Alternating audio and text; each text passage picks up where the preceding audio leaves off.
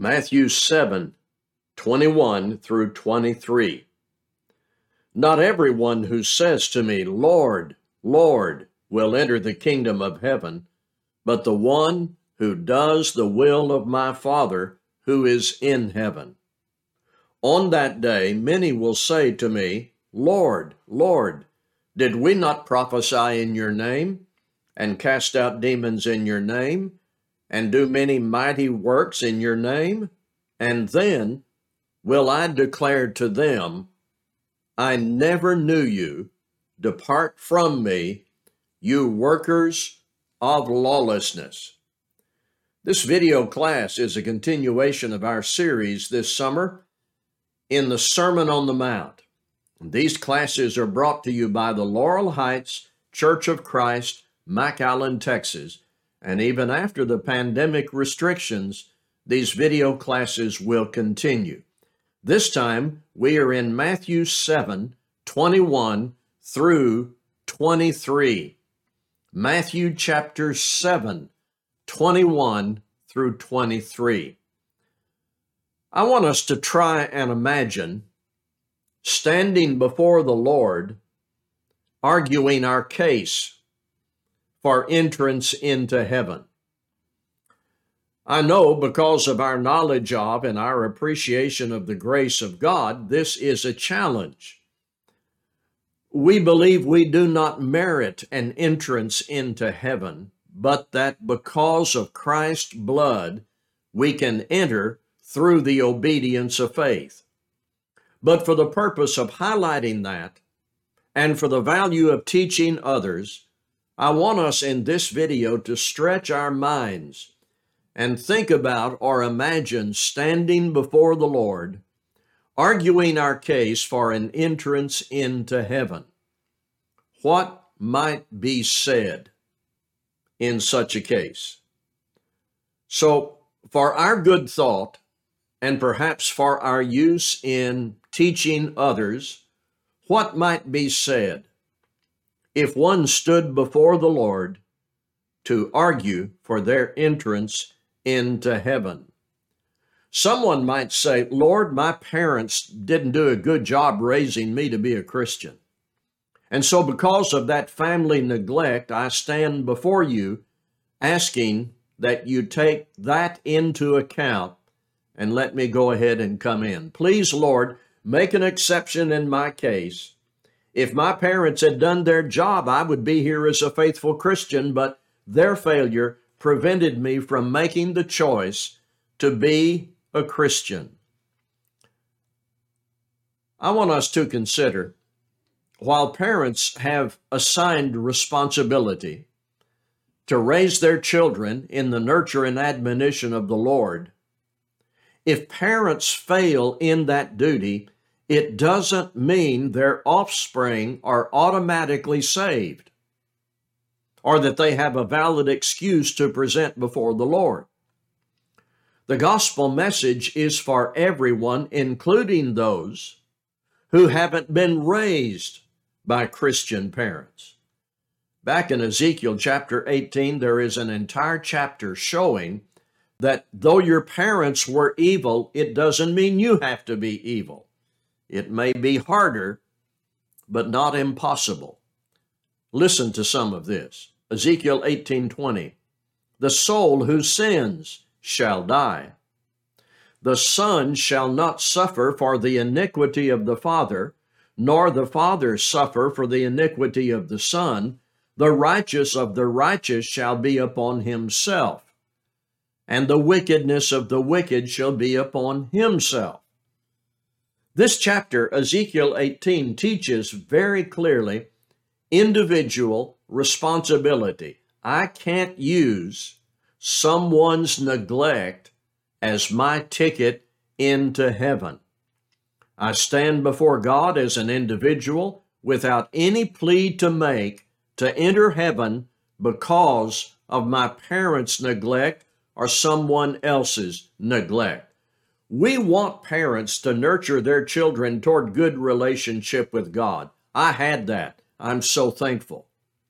Many people watching this video perhaps didn't have that parental nurturing, but you made the choices when you heard the gospel. You were led to Christ by the gospel, and you've been righteous in your life.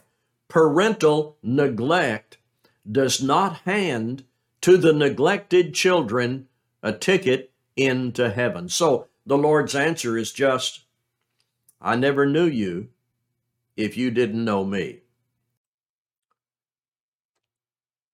Similarly, one might argue, my wife or my husband didn't support me in being faithful. It is a great encouragement and help when your spouse is right there with you serving the Lord. I've had that for 51 years. To worship together and pray together and give together and study together, to build your marriage and family on the solid foundation of devotion to God and love for Christ. It is a treasure. It is the way it should be. But if you don't have that, if you didn't have that, that does not mean you automatically get to go to heaven. There are single people who serve the Lord with great devotion, who are fully engaged in obedience to Christ, who participate in a sound local church, and who resist temptation. There are wives whose husbands offer no support, but those wives do what is right. There are husbands with wives who don't care about the things of the Lord, but they do what is good and right. It is impressive to me that there are so many single people, divorced people, who are alone in their homes, but never offer that as an excuse. So again, the Lord says, I don't know you if you didn't know me. Let's do that again. Well, Lord, my preacher led me astray. He said things that were not in the Bible, and I was deceived. Now, let's be really clear about this. Preachers are not the only ones with Bibles. And in fact, there is something God has assigned to everyone that can be called the duty of discernment. You see that at work in Acts 17:11, where the people of Berea listened to preachers, but searched the scriptures for verification. And Jesus said in this same chapter we studied earlier, here in Matthew 7, back in verse 15, beware of false prophets. You will know them by their fruits. Jesus puts responsibility on the listeners. Paul and Peter warned about false teachers and false teaching. Never listen to a preacher and just swallow what he says. I don't care who he is and how much you like him and what he sounds like. Accept the duty of discernment. Open your Bible to see if what he says is correct. Use God's yardstick to measure everything, and do not assume that if you had a bad preacher, you've got a ticket to heaven. But Lord, this church I belonged to was so small, just a few people, and they were struggling. The New Testament documents a number of local churches, but never with any hint that number of people was essential or a contributing factor to anyone's failure or success. In the book of Revelation, 7 churches. Not in any one of those letters does the Lord condemn a church for being small. Smallness of faith was condemned in individuals. Numbers in a local church doesn't make that local church or the people in it strong or weak. Some of the greatest people I know grew up in churches of less than 50 people, some less than 30. No argument here to enter heaven. Lord, my problem was I was a member of a church so large I felt lost in the numbers. I'm going to make the same point.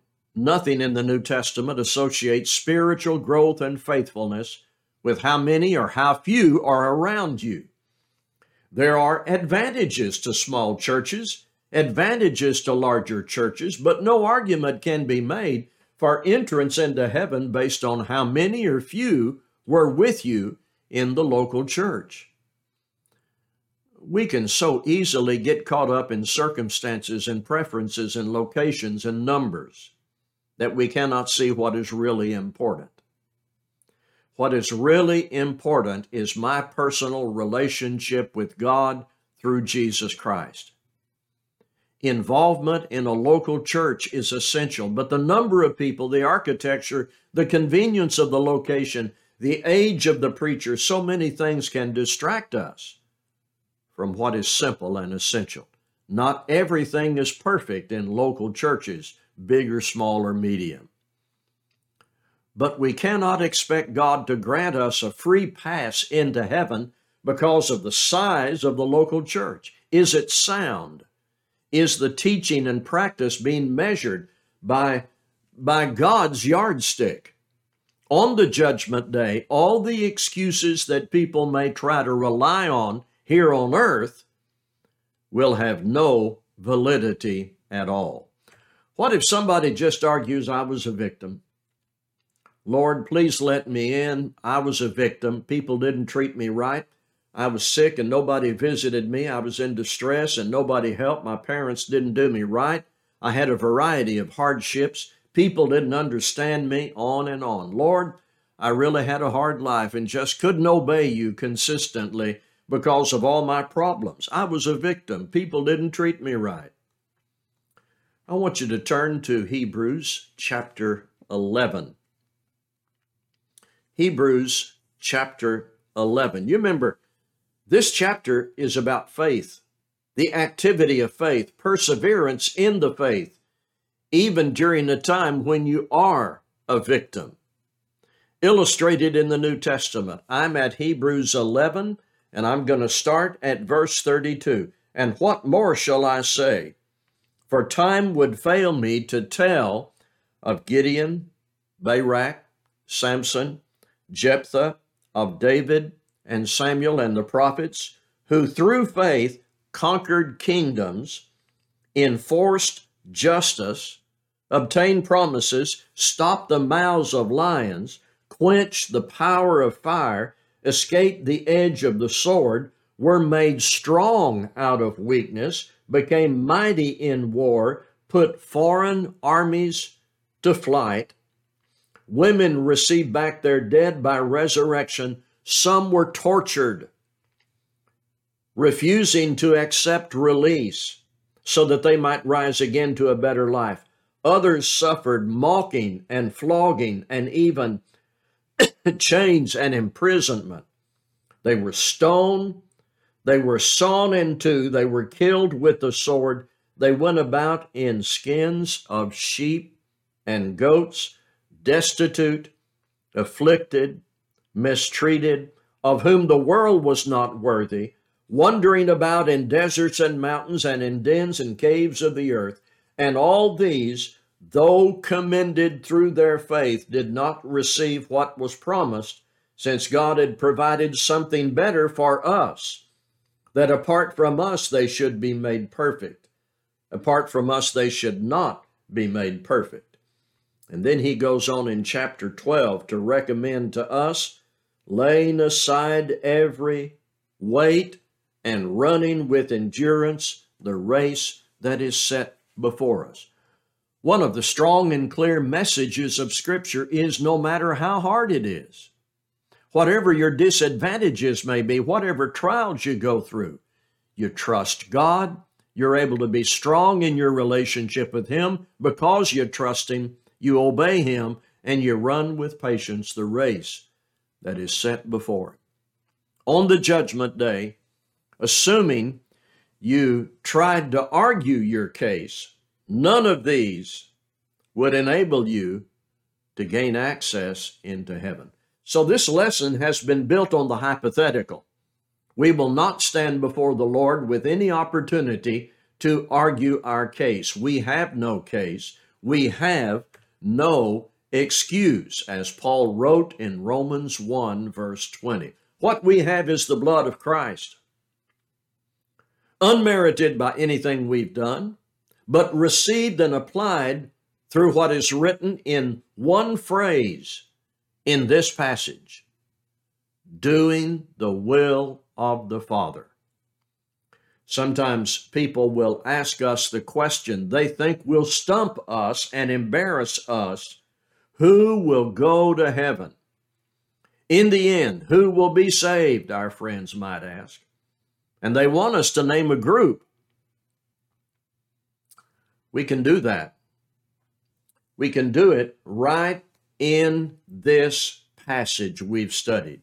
Listen again, and this time, listen for the Lord's answer.